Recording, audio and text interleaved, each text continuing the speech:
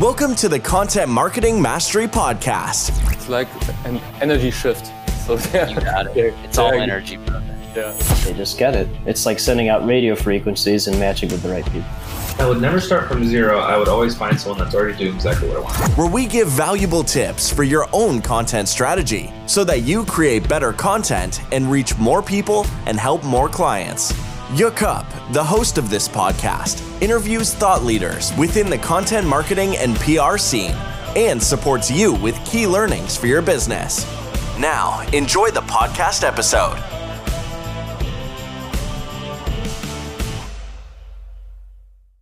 So I'm just saying, you got to learn your niche. Like, don't force things down people if they're not interested in it. You have to kind of feel your market.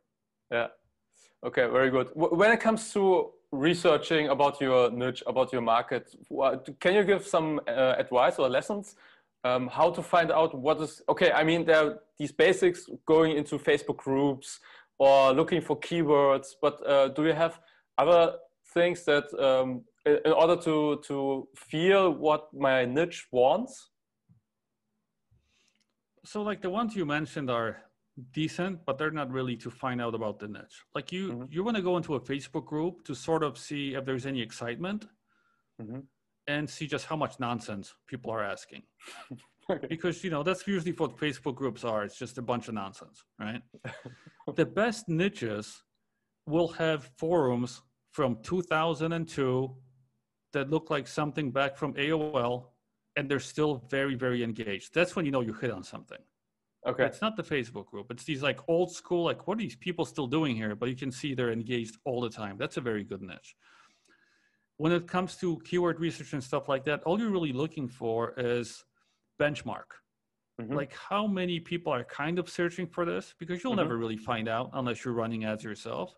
And sort of what will my cost be? Because you can't be scared of buying customers, but you still need to just gauge it, right?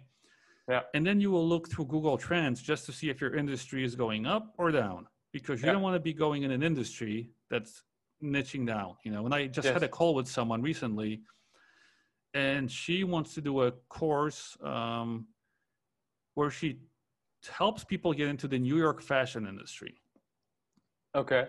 It's fine. That's what she was doing her whole life. Yeah. But my first question was, why, when this is a dying industry? And, of course, she got upset, thought the thing was weird. And I was like, well, just look at Google Trends. I sent her a picture, New York fashion, and it was trending, for the last maybe 15, 20 years. Yeah.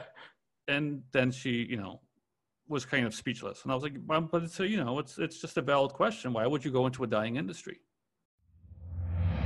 Thanks for listening to Content Marketing Mastery.